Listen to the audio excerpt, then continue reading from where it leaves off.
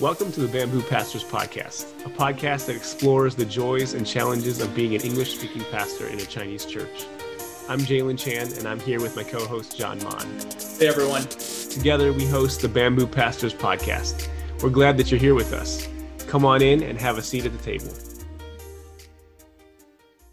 Hello, friends. Welcome to another episode of the Bamboo Pastors Podcast. Actually, this is the first official episode of season 4. Right? I think Second. John? Second. Okay. First guest of season 4. Correct. Okay.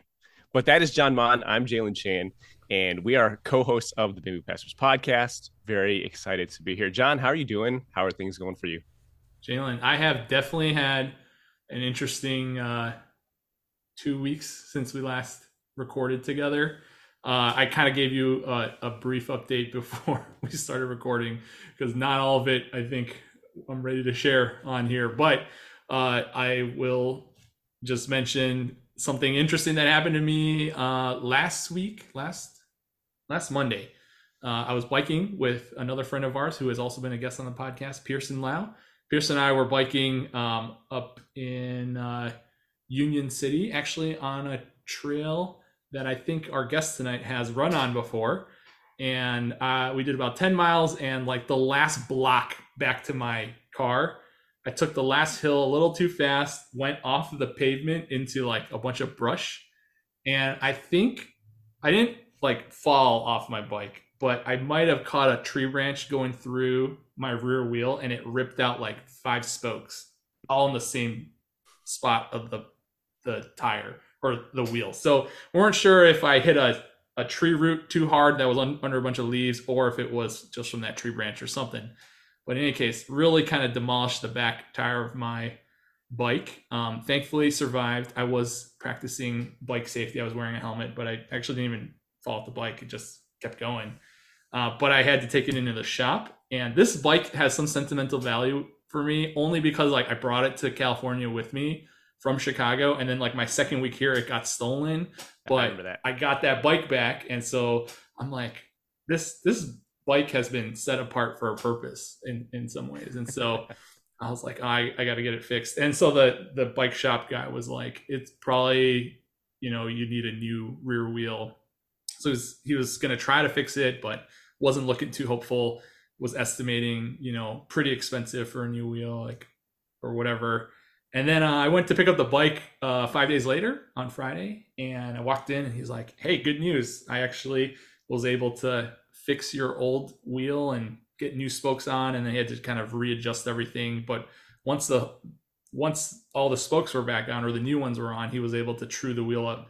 And then the fix was like a lot cheaper, probably like a third of what it would have cost me to get a new wheel. So nice. Very thankful for that, and was able to ride again this past Monday.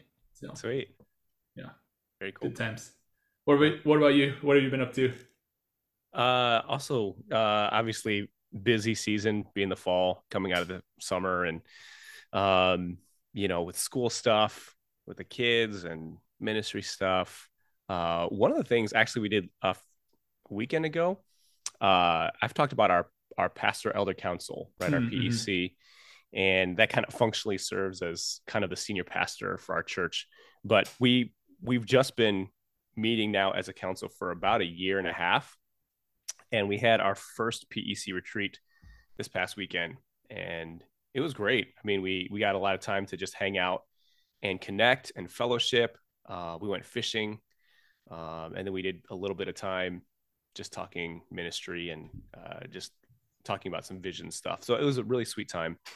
And so I really appreciate that. But also today we had our Epic gathering. Epic is our English pastors in Chinese churches here in Chicago. And so there were about 8 of us.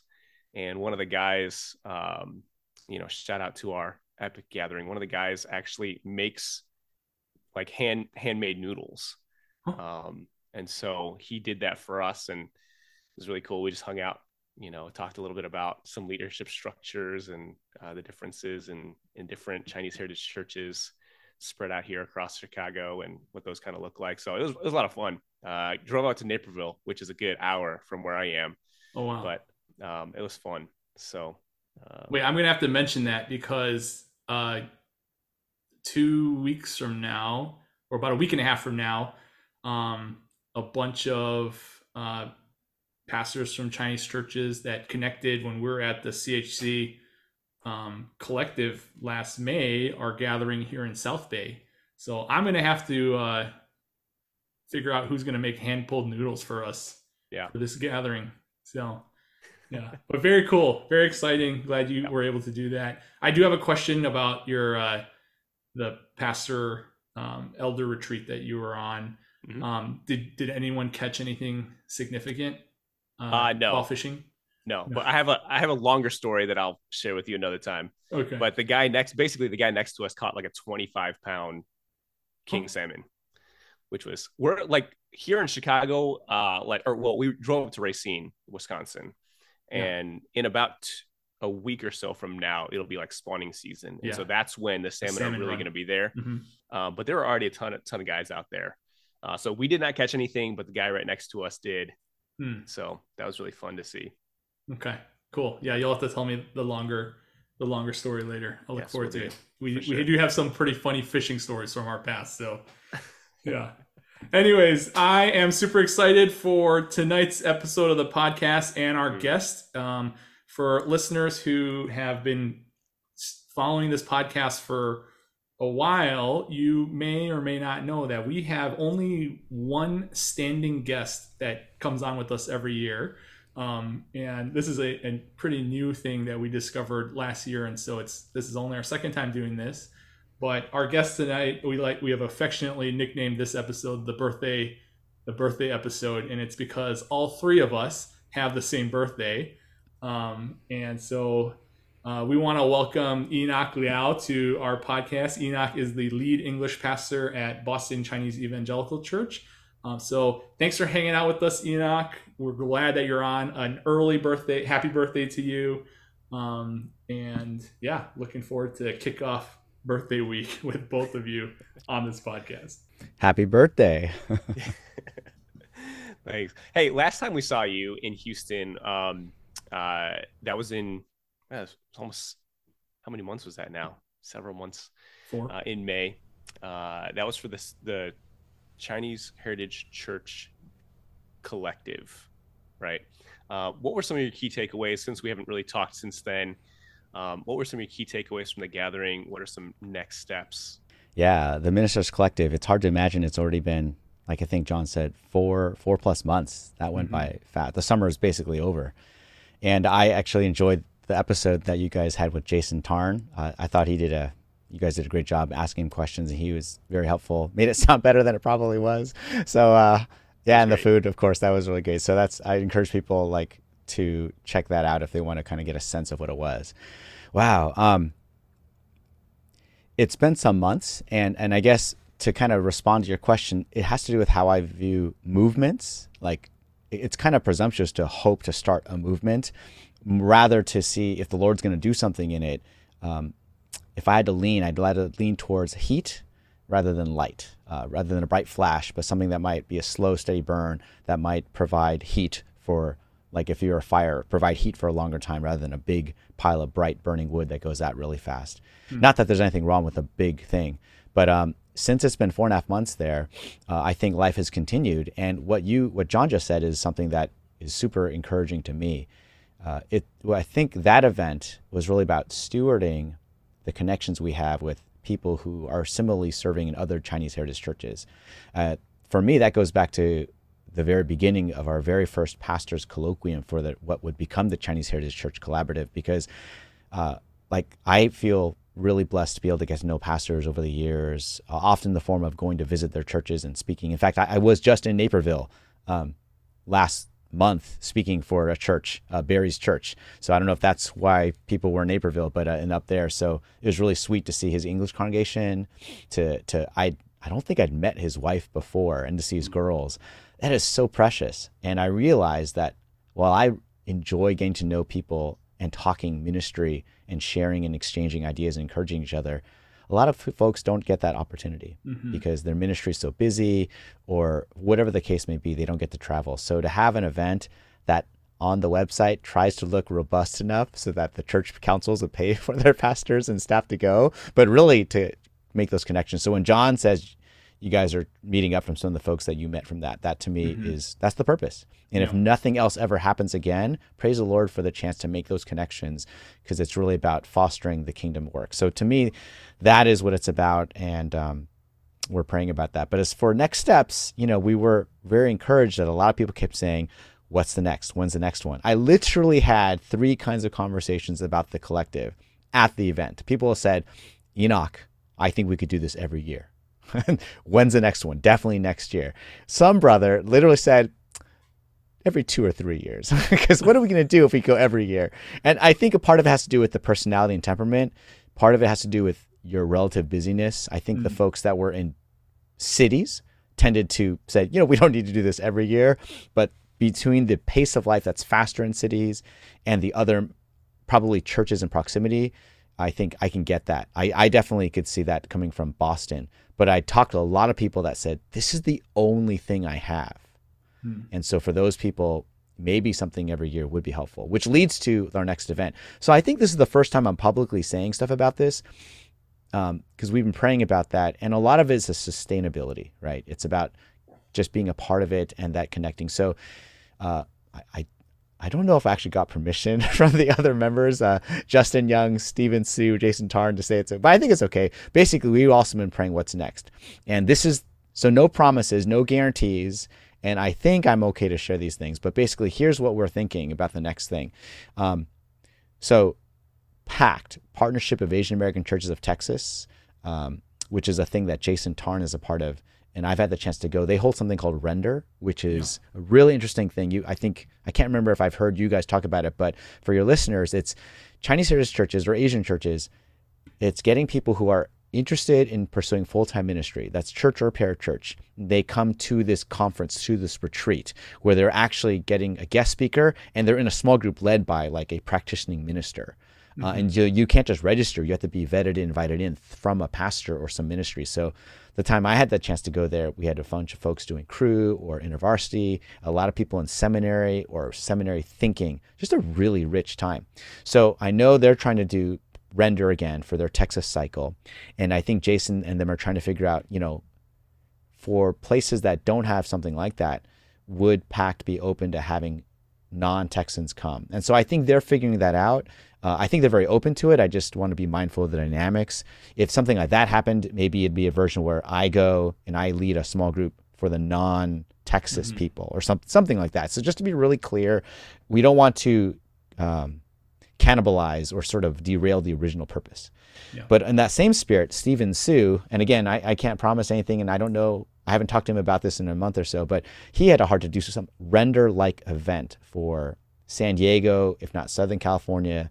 But we were saying, if you do that and you're open, I could see Northern California or just anywhere regionally to come to that. And it's obviously a lot harder to bring a layperson that's thinking about pastoral ministry or full-time ministry and a pastor to all show up in San Diego area. But he's working on that. And for each of those things, so PACT is definitely not a Chinese Heritage Church collaborative event. And I think in my personal conversation with Stephen, I was like, if you want to call this a collaborative event or just not, that's fine. It doesn't really matter to us or me. It's whatever would be helpful. But if it is a collaborative event, then let me and others know how we can help and partner or pray and things like that. But those things are going to happen anyway. The thing that uniquely wouldn't happen is, should we do another event? And so the last one on the team that doesn't have a thing like that is myself or Justin.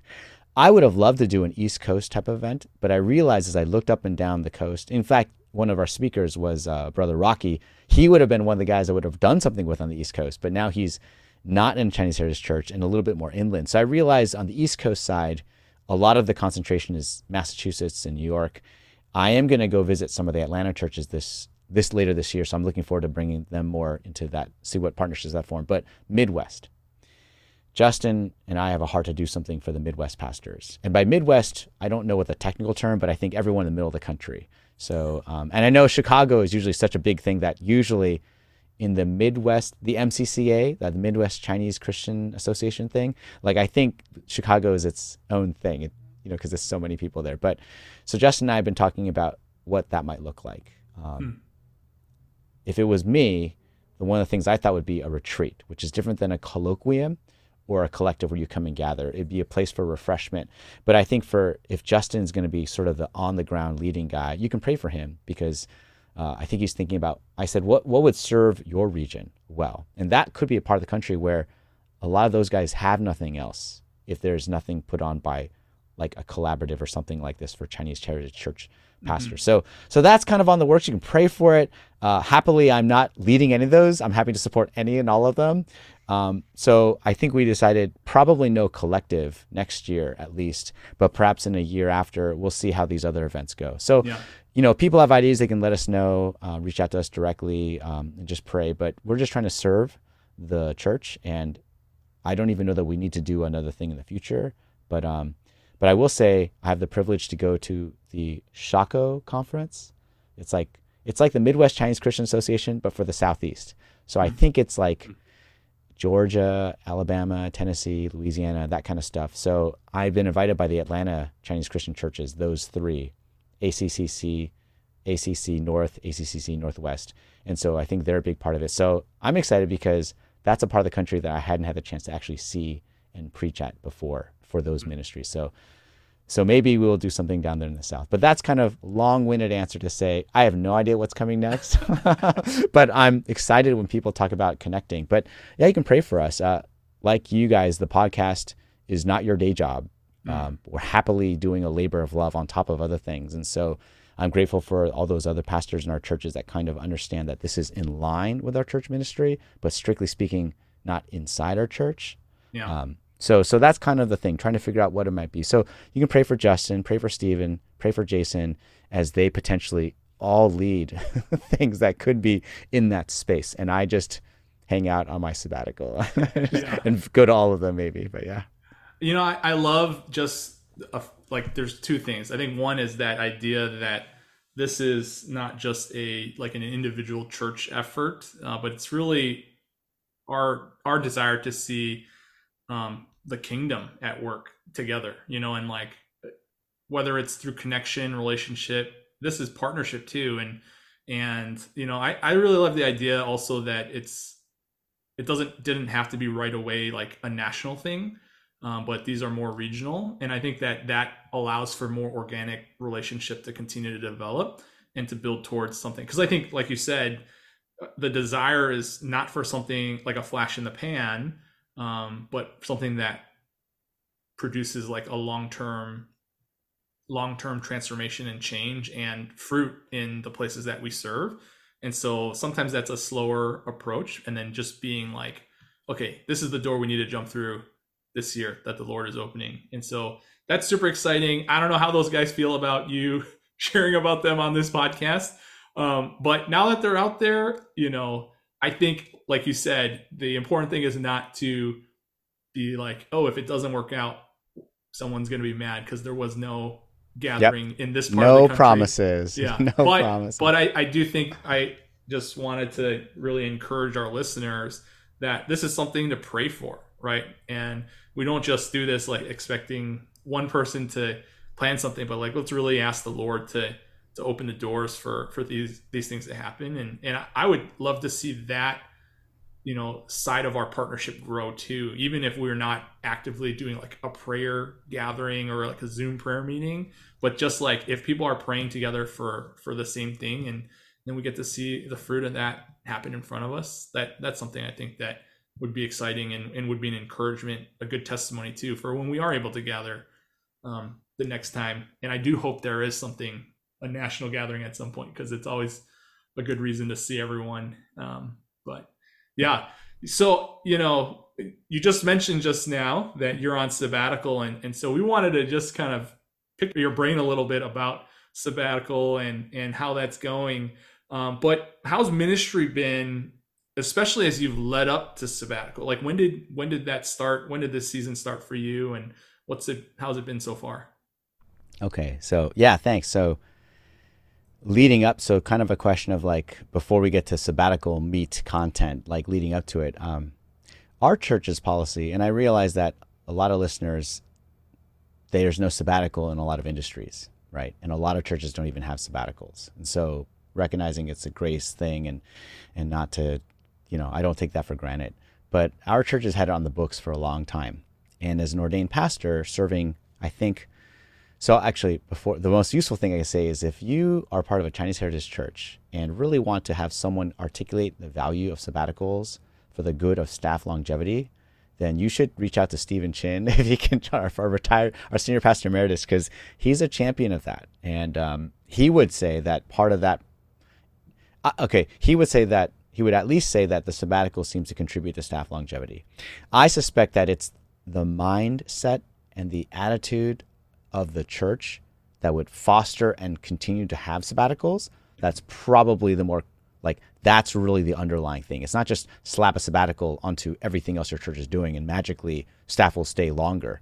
But I think it's the mindset of someone that does that. So our church policy is ordained pastors accrue rates of sabbatical a little differently than non-ordained because presumably they have more of the elder burden and responsibilities. But every 6 years, you can take a 6 months full-time sabbatical or a 12 months half pay. So 6 months full pay, 12 months half pay. And in our system, you have to do one of three things when you propose your sabbatical: missions work, studying or taking courses, or publishing or writing.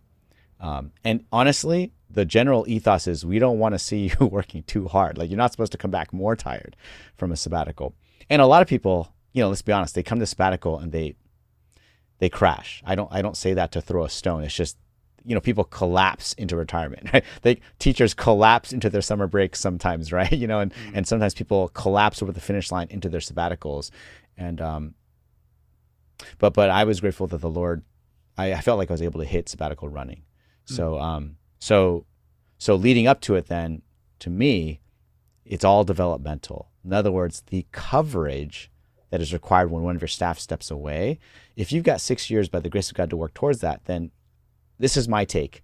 If one day I'm gone, you can ask my staff when I'm not in the room, then you can ask them what they think. But in my mind, it's all developmental, meaning, for example, some of our staff were going to take leadership on ministries that I was doing with them, but they'd been working towards that for several years. So it was very natural. Someone's leading the missions effort now. Someone's leading their adult small group system. Someone's leading these other pieces. I went to a baptism on Sunday for our church, and I think it might have been that pastor's, maybe their first or second time. He had to borrow my robe because it doesn't have a baptism robe. It's great. I was like, oh, I feel like I'm in the water because my robe's there.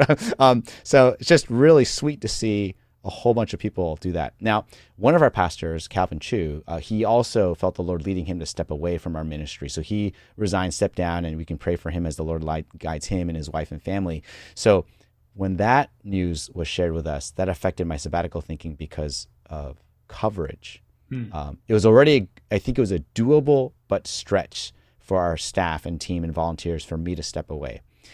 But have two pastors to basically almost at the same day kind of wrap up and stop being weekly operationally doing stuff, that's a big deal. So for that, even though my sabbatical was approved, I actually was not clear that I was going to take it because I don't want to come back and then everyone's burning out or quitting or something like that, right? So graciously, the elder board and the church and were able to seek the Lord to provide coverage. So we actually hired 2 interim positions. So this is complicated, but it might be useful for your listeners. It seems like when someone leaves and the position is vacated, what I observed over the years is they hire an interim for that position. For me, the times I've seen this in my ministry context, I think there's nothing wrong with that way, but what I felt was the ministry that has a vacated leader, they need more stability. So we've done this when our Newton English pastor moved away or stepped down and I became the campus English pastor there. We're doing it now when Pastor Calvin steps down, is we take another pastoral staff person that makes the most sense and they buy into it. It's not like we force them, they come over and become the interim role of that vacated position. But so it's a stable pastoral role. We're there. We're committed to this ministry that's actually experiencing the greatest amount of change. But because they're also still here, they can still be engaged and help lead the ministry that they just stepped away from. Now, sometimes they can do that both, but because they're both gone, we actually were able to hire someone. So Pastor Steve Liu, he's normally our director of Project Destiny Ministries. It's our youth and community outreach. He is now the interim youth pastor, student ministries pastor, and we hired someone to become the interim PD director under Pastor Steve. So PDs has Pastor Steve because he's still around, but they also have this other person that actually knows the ministry pretty well. So they actually have full-time person and Steve's leadership. So Steve didn't have Steve above him. So this guy, Lewis, has Steve, and Steve is now leading youth ministry. And it's also critical because that person will be the one driving the new search process and become the ultimate supervisor. So if, Steve being now, this is the theory. So you ask him afterwards if you want to talk about pastoral transition. When I'll talk about when I was the Newton English pastor, they actually, Tom Lee and Steve Chin, when I was doing this, they said, no, you shouldn't be the Newton English interim pastor. You've got too much. Pastor Steve Chin said, I'll do it. My at the time senior pastor. I said, yeah, but you're going to retire. Like your retirement goal is when we replace Tom with a permanent English pastor, you want to retire. He's like, yeah. I said, okay, so who's going to supervise that new person? And then we pause and go, oh, well, actually, it'd be tough if the guy that was the interim and helped craft the job description retires. The second, so the way we do it now, and this is almost 2 for 2 now, the person that comes in interim, if we can support that person to be engaged in that interim ministry, then they can help drive the rehiring process. They can know the lay leaders. They can get a sense of it, and they can be a more useful, hopefully more helpful supervisor to the eventual new pastor or minister.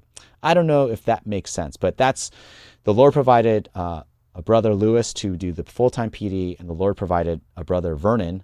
You guys might have met him at the Collective. He grew up in our church, was in New York City for about 6 years, and then the Lord called him to wrap up that ministry there. Now he's back in Boston, and so basically he's part-time doing some of my stuff, and of course there's still the rest of my job that's spread out on top of that. So that's a lot to say.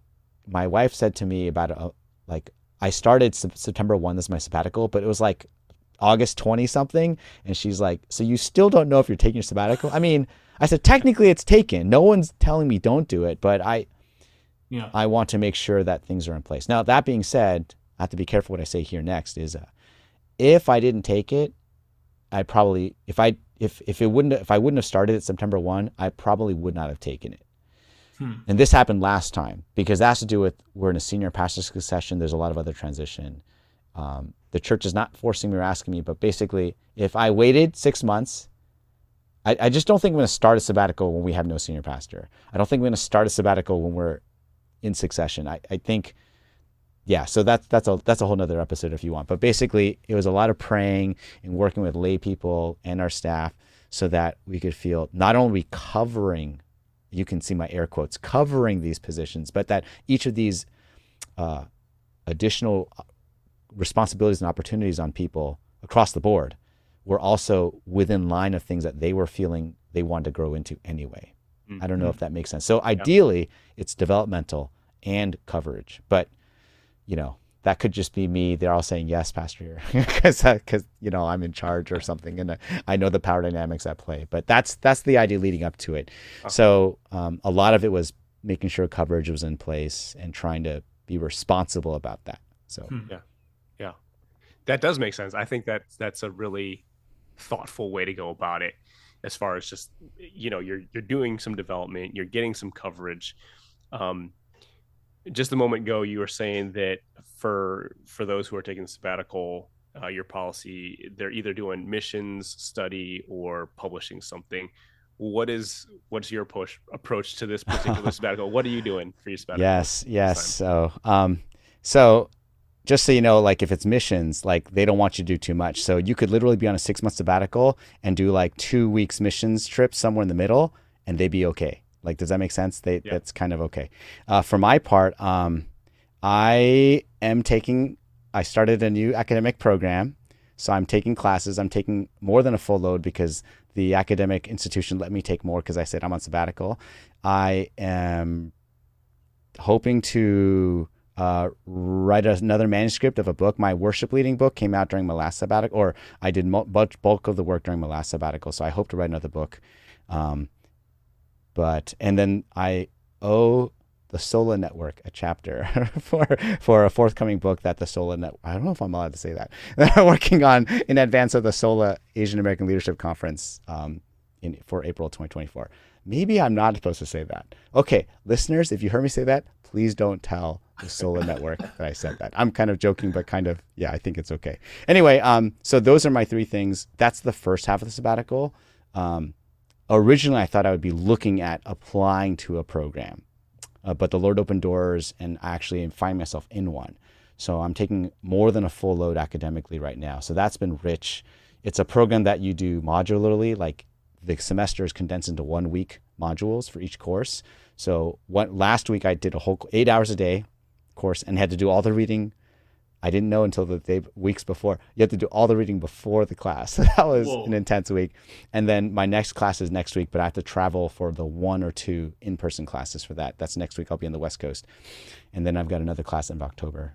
So that's a big piece. But so that's the study and writing thing. That already sounds like a lot, but the other piece is the relationships, the renewal. I had looked into maybe applying for a grant and other things. And you might want to have your listeners know Asian pastors do very well for the Lilly Clergy Renewal Fund. It's like, I think Jalen knows that's the same group that Thriving Immigrant Congregations Initiative, right? That kind of thing. So I don't know an Asian pastor yet that hasn't applied and not gotten it. So, I mean, just, but it's the very specific limitations, how many times you can apply from the same church. And if you get it from that church, no one else from that church can get it for a certain time period. So, but anyway, I didn't apply. So it worked out for our church. But, basically, I was hoping to visit other churches and pastors. And the original idea would maybe if the Lord gave me a grant, that'd be fine. But, and I'll be a little more honest here, partly because I don't think a lot of people from my church listen to this podcast. I would probably not say it this way, but this, for the first time in my life, I'm thinking, okay, so I'm half pay for the whole year. And so if you just heard me correctly, I started an academic program. I actually had to fill out the FAFSA, if you know what that is. I was like, oh my goodness, baby. I told my wife, we might have to redo our 2 older kids' FAFSAs because we have a 3rd full-time student. So all that's to say, God's been so faithful in providing, but I had told select people, probably outside my church, that in addition to all the sabbatical stuff and spiritual goals, that we would just trust the Lord for provision.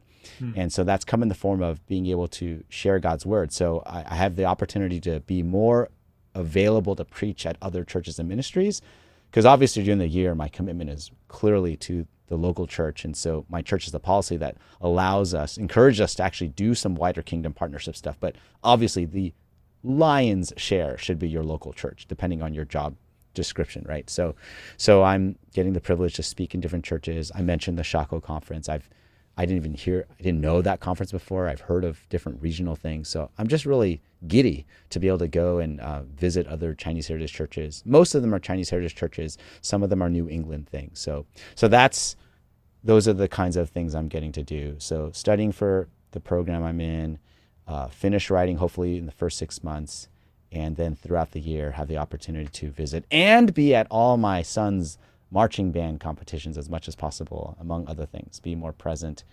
Actually, I don't, and one good thing about being at my church for over 2 decades is I have worked out to have a lot more time with family at dinner and evenings now. So that's something that, it wasn't that way in the beginning for a lot of reasons, but aside from elder and deacon meetings, I pretty much can have very limited evening commitments unless something comes up. But so that's kind of the goal, visiting churches in the form of ministering or preaching if they would have me, and then some of those other writing and reading and study projects. So yeah, it doesn't sound relaxing, but it should be fun, and it is probably still a lesser pace than my normal pace, which sounds, I don't know how that sounds to people, but sounds a little bit crazy, but knowing you, Enoch, it does sound like it is a little bit of a slowdown for you.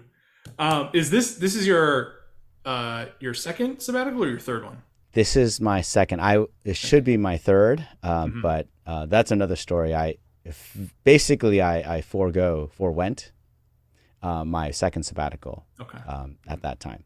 Gotcha. So yeah, because of the senior pastor transition and a bunch of other things, and God's been good. Sabbaticals are not entitlements.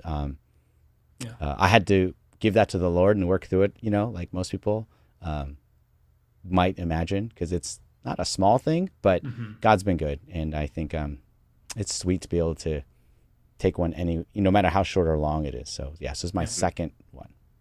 So, you mentioned that your church has some expectation or structure. It's probably not expectation, but structure, right? To help you use that time well and be intentional with it. And I love how they're purposely trying to guard that time too. So it's like, we want you to do these things, but we don't want you to come back more tired than when you left. And so I think that's just a really healthy approach.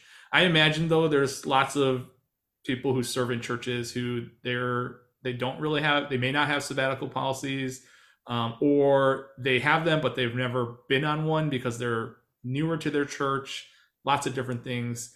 It How would you really encourage people in ministry, as they are approaching sabbaticals, or even the possibility of maybe sharing a vision for sabbatical rest with their church? Like, how would you encourage them to really plan those out or structure them in a way that helps both the church, but also for them to receive the full benefit of that time? Like, I think regardless of the length or compensation side of things, but just more like from a, yeah, like what's your vision, or how would you encourage people to really develop a vision for sabbatical? Wow, that's a great question, and honestly worthy of the many books that you can buy and read on these sorts of things. So I'll just kind of do a quick smattering as if I'm talking to an individual. I probably would ask, what's the current practice and what's the current culture? So, for example, I know a church in California that they had sabbatical on the books from the very beginning in their church polity. And the first time someone took it, it was a 6-month sabbatical. And then when that person came back, they just basically cut the sabbatical in half. So it's kind of a reflection maybe on that person or that person. It didn't taste good, for a lot of the people there, because they had never seen it, So I think just like, church governance, what's on paper is not necessarily reflective of the culture and the mindset there. So I think a lot of it is, it's worth trying to be discerning and wise and strategic about how to proceed with that. If people think the pastor isn't working that hard or working smart, it's going to be tough to make a case. If people feel like they're working harder than the pastor, it's going to be tough to make that case.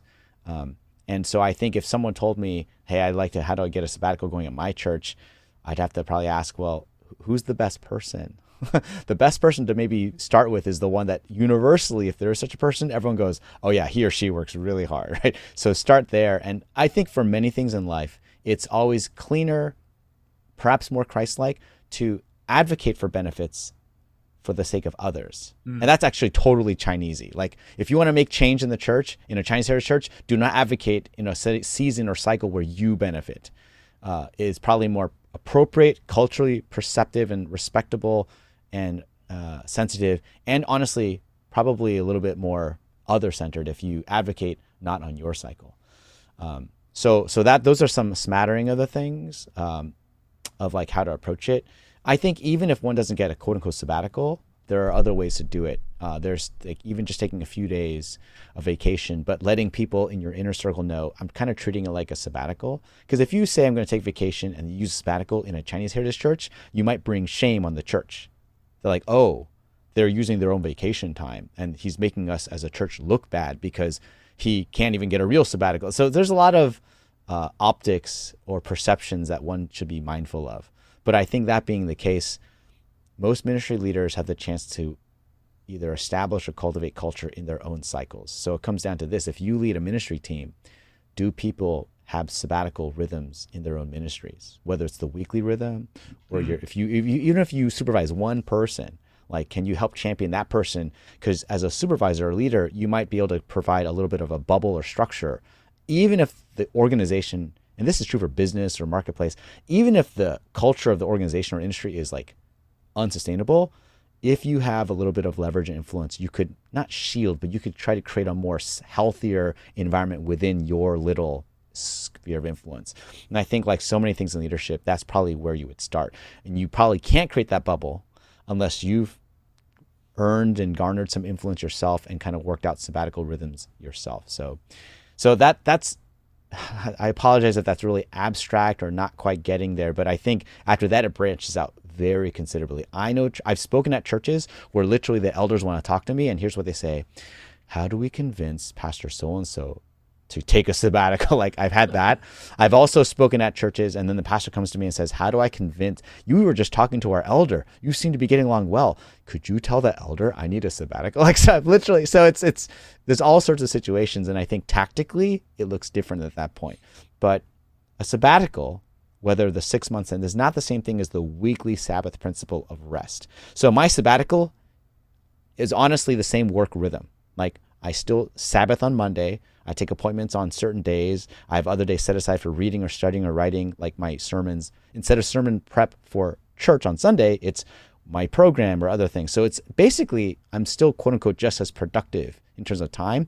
I'm just, instead of doing certain church meetings and ministries, I'm doing other projects that would not be appropriate or feasible for me to do while I'm on staff actively working at church. And so that being said, there's some people I would say, if I listen to the situation, I would say your sabbatical 6 months, your goal should just be to clean your house a little, like physically get to those errands that you haven't, mow your lawn. Like I think it needs to be realistic, because some people, it's like certain teachers, like that summer break, what drives a lot of teachers nuts.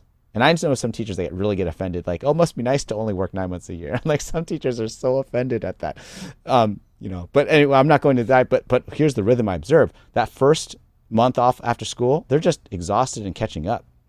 So a lot of our teachers have to, it's hard. Certain school districts and environments, you need that summer to almost recover, and I'm not throwing stones at that rhythm or pace. That just seems to be reality. So that first month is just recovery, barely catching up on sleep.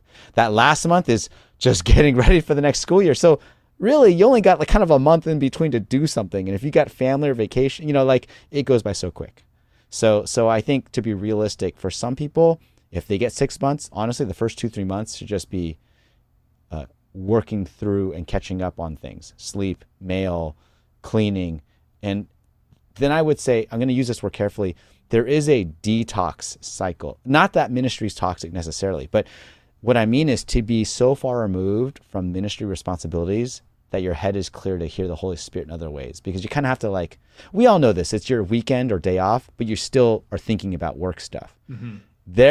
And maybe it takes, like on vacation, if you have a week vacation, you really have a lot waiting for you back at the office or work.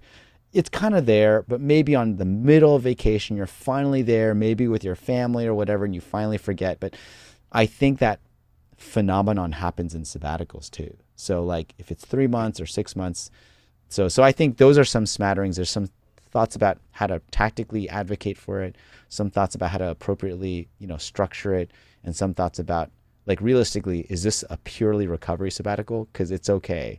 Do not try to start. There was a person from the UK staying at our house for a month.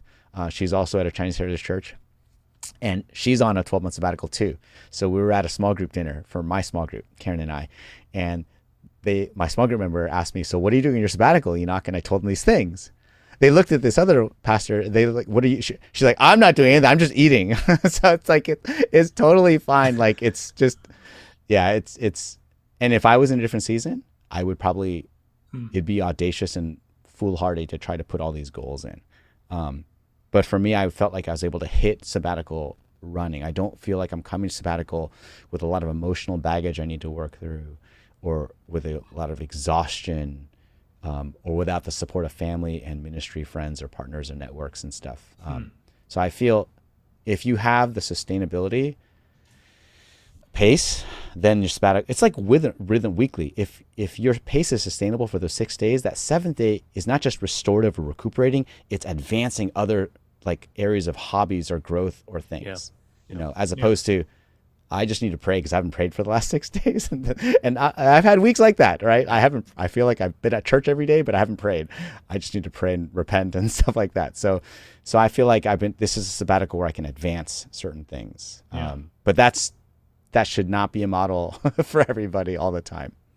Well, and especially in this season, like you're saying, being able to step into sabbatical running, and there's been a lot of really cool and good things that the Lord's been doing, whether it's with, the CHC, the collective, or with, SOLA and other things. So this would be like one of those times where you may not want to just disappear, I guess, for 12 months, which is sometimes I feel like some folks do that. They, you know, they just do their own thing and you don't hear from them, or like you're not sure, can I reach out to this friend? Like I don't want to bother them while they're on Yeah. sabbatical. And so I really admire that.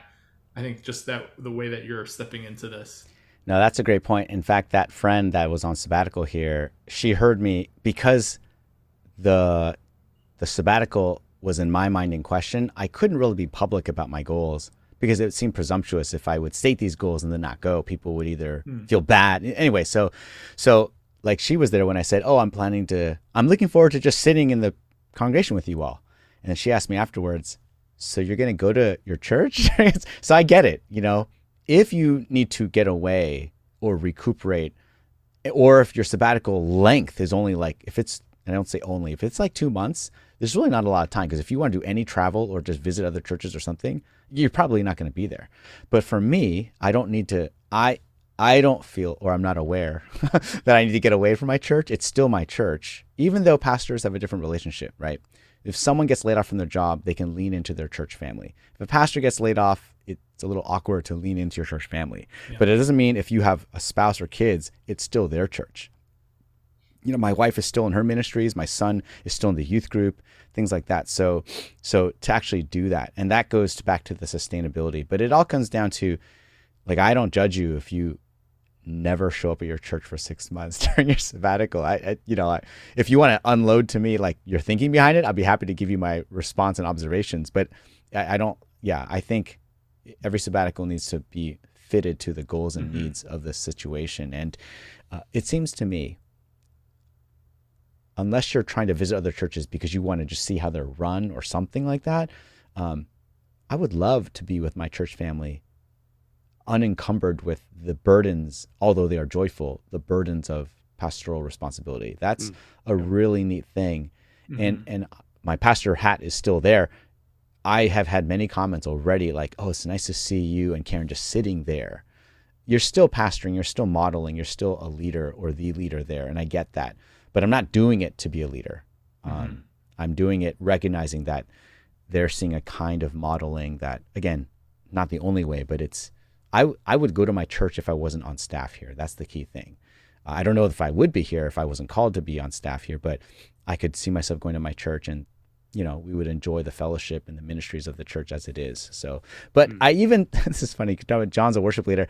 At one point, as I was getting ready, I was sitting there on a Sunday thinking, it'd be fun to play on the worship team again because I hadn't done that in a long time. So I told Karen, there was a brother, they had one of the teams was going through personnel change, and I knew this because I'm helping oversee that team. And I was like, what if I tell so-and-so I can play djembe or guitar for their team?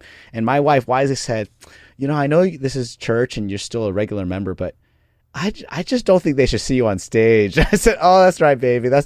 She's wise. So yeah. And plus really the posture should be very, very judicious, not stingy, but very, very guarded about what I let into my schedule. Because otherwise, my personality, I'll just fill it up with other stuff.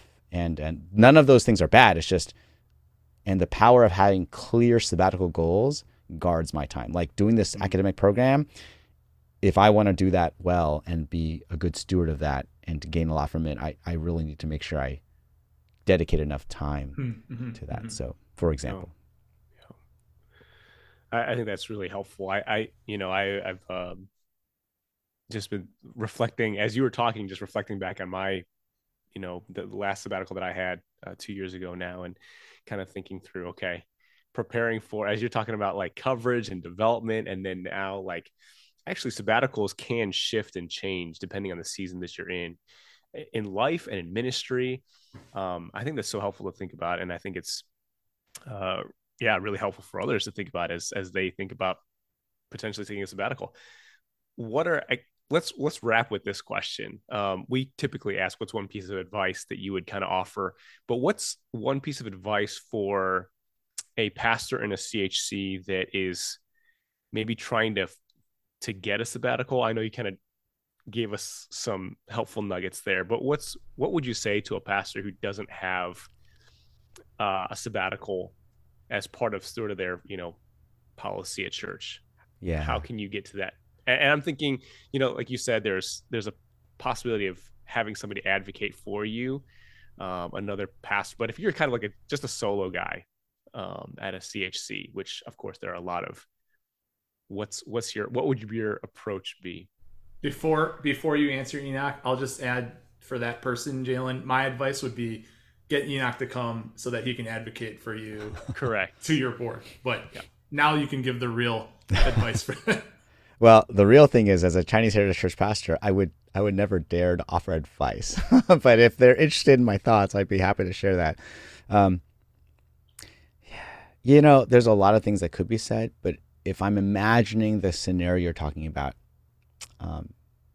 someone that has joy but struggles with feelings of weariness and loneliness, and again, not that everyone in that situation is like that. My thoughts kind of go to, like everything in life, we can become fixated on a form or a particular outcome, like, oh, if only I had a sabbatical. And, it might seem insensitive or petty or easy for me to say, yeah, you're getting a 12-month sabbatical right now. Who are you to talk? But I think really, because you can take a sabbatical, but if when you come back, things are the same, then you maybe fall in danger of a sabbatical enabling an unsustainable or unhealthy pace. Mm-hmm. And again, God can call us to run for 40 days and 40 nights without eating.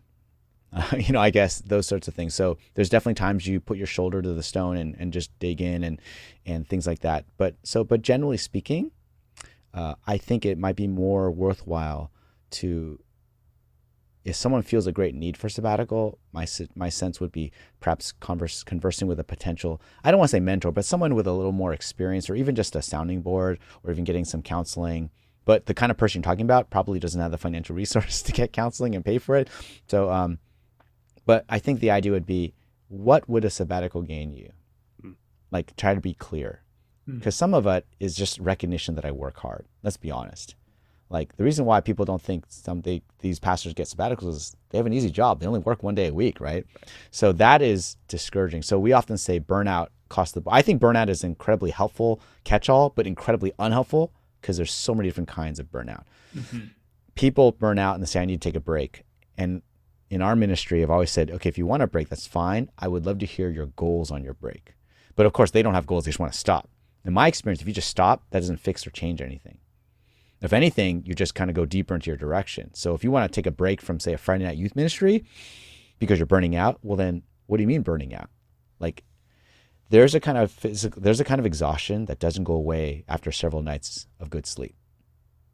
That is not physical only. That's emotional, that's spiritual, that's attitudinal, that's discouragement. I think people are more burned out from discouragement than they are from physical exhaustion. Because I know a lot of people that have intensely physically laborious jobs. They are very happy people because they leave their job, they're done with their job. Does that make sense? So I think it probably would be about not fixating on that one sabbatical thing, but more like, okay, what do you feel you need the sabbatical for? And how can we try to build, because I suspect you can build those things slowly into your life. Because if they gave you sabbatical, but nothing else changed, you'll be pretty much right back where you are within weeks of returning from your sabbatical. Right. Maybe even hitting harder because it hasn't changed. I know that sounds really dark and discouraging. And you're kind of saying, so Enoch, you're basically getting me out of trying to get a sabbatical. No, I think you should do that. But I also think when you ask for things in a state of spiritual embitteredness, it may not come across the way that you want. And so I think that's a really important thing. And then you actually may sour your church to the idea of sabbaticals, and which would be harmful for yourself in the future. So I think if one is in need of a sabbatical, one can build in things now to try to figure out what's the issues going on in their heart. And I think that's how you could ask your church, could you pay for some counseling? So it's really, now getting tactical, does your church have any mechanisms or levers or sort of output of like caring for their shepherd? Is it like, even if it's, can I go to one counseling session a year? like even that, if there's 0 to that, that's a big deal. Yes. But if they do one, then people might go, wow, okay, pastor's trying to deal with it. Like, oh, I didn't know the pastor had problems.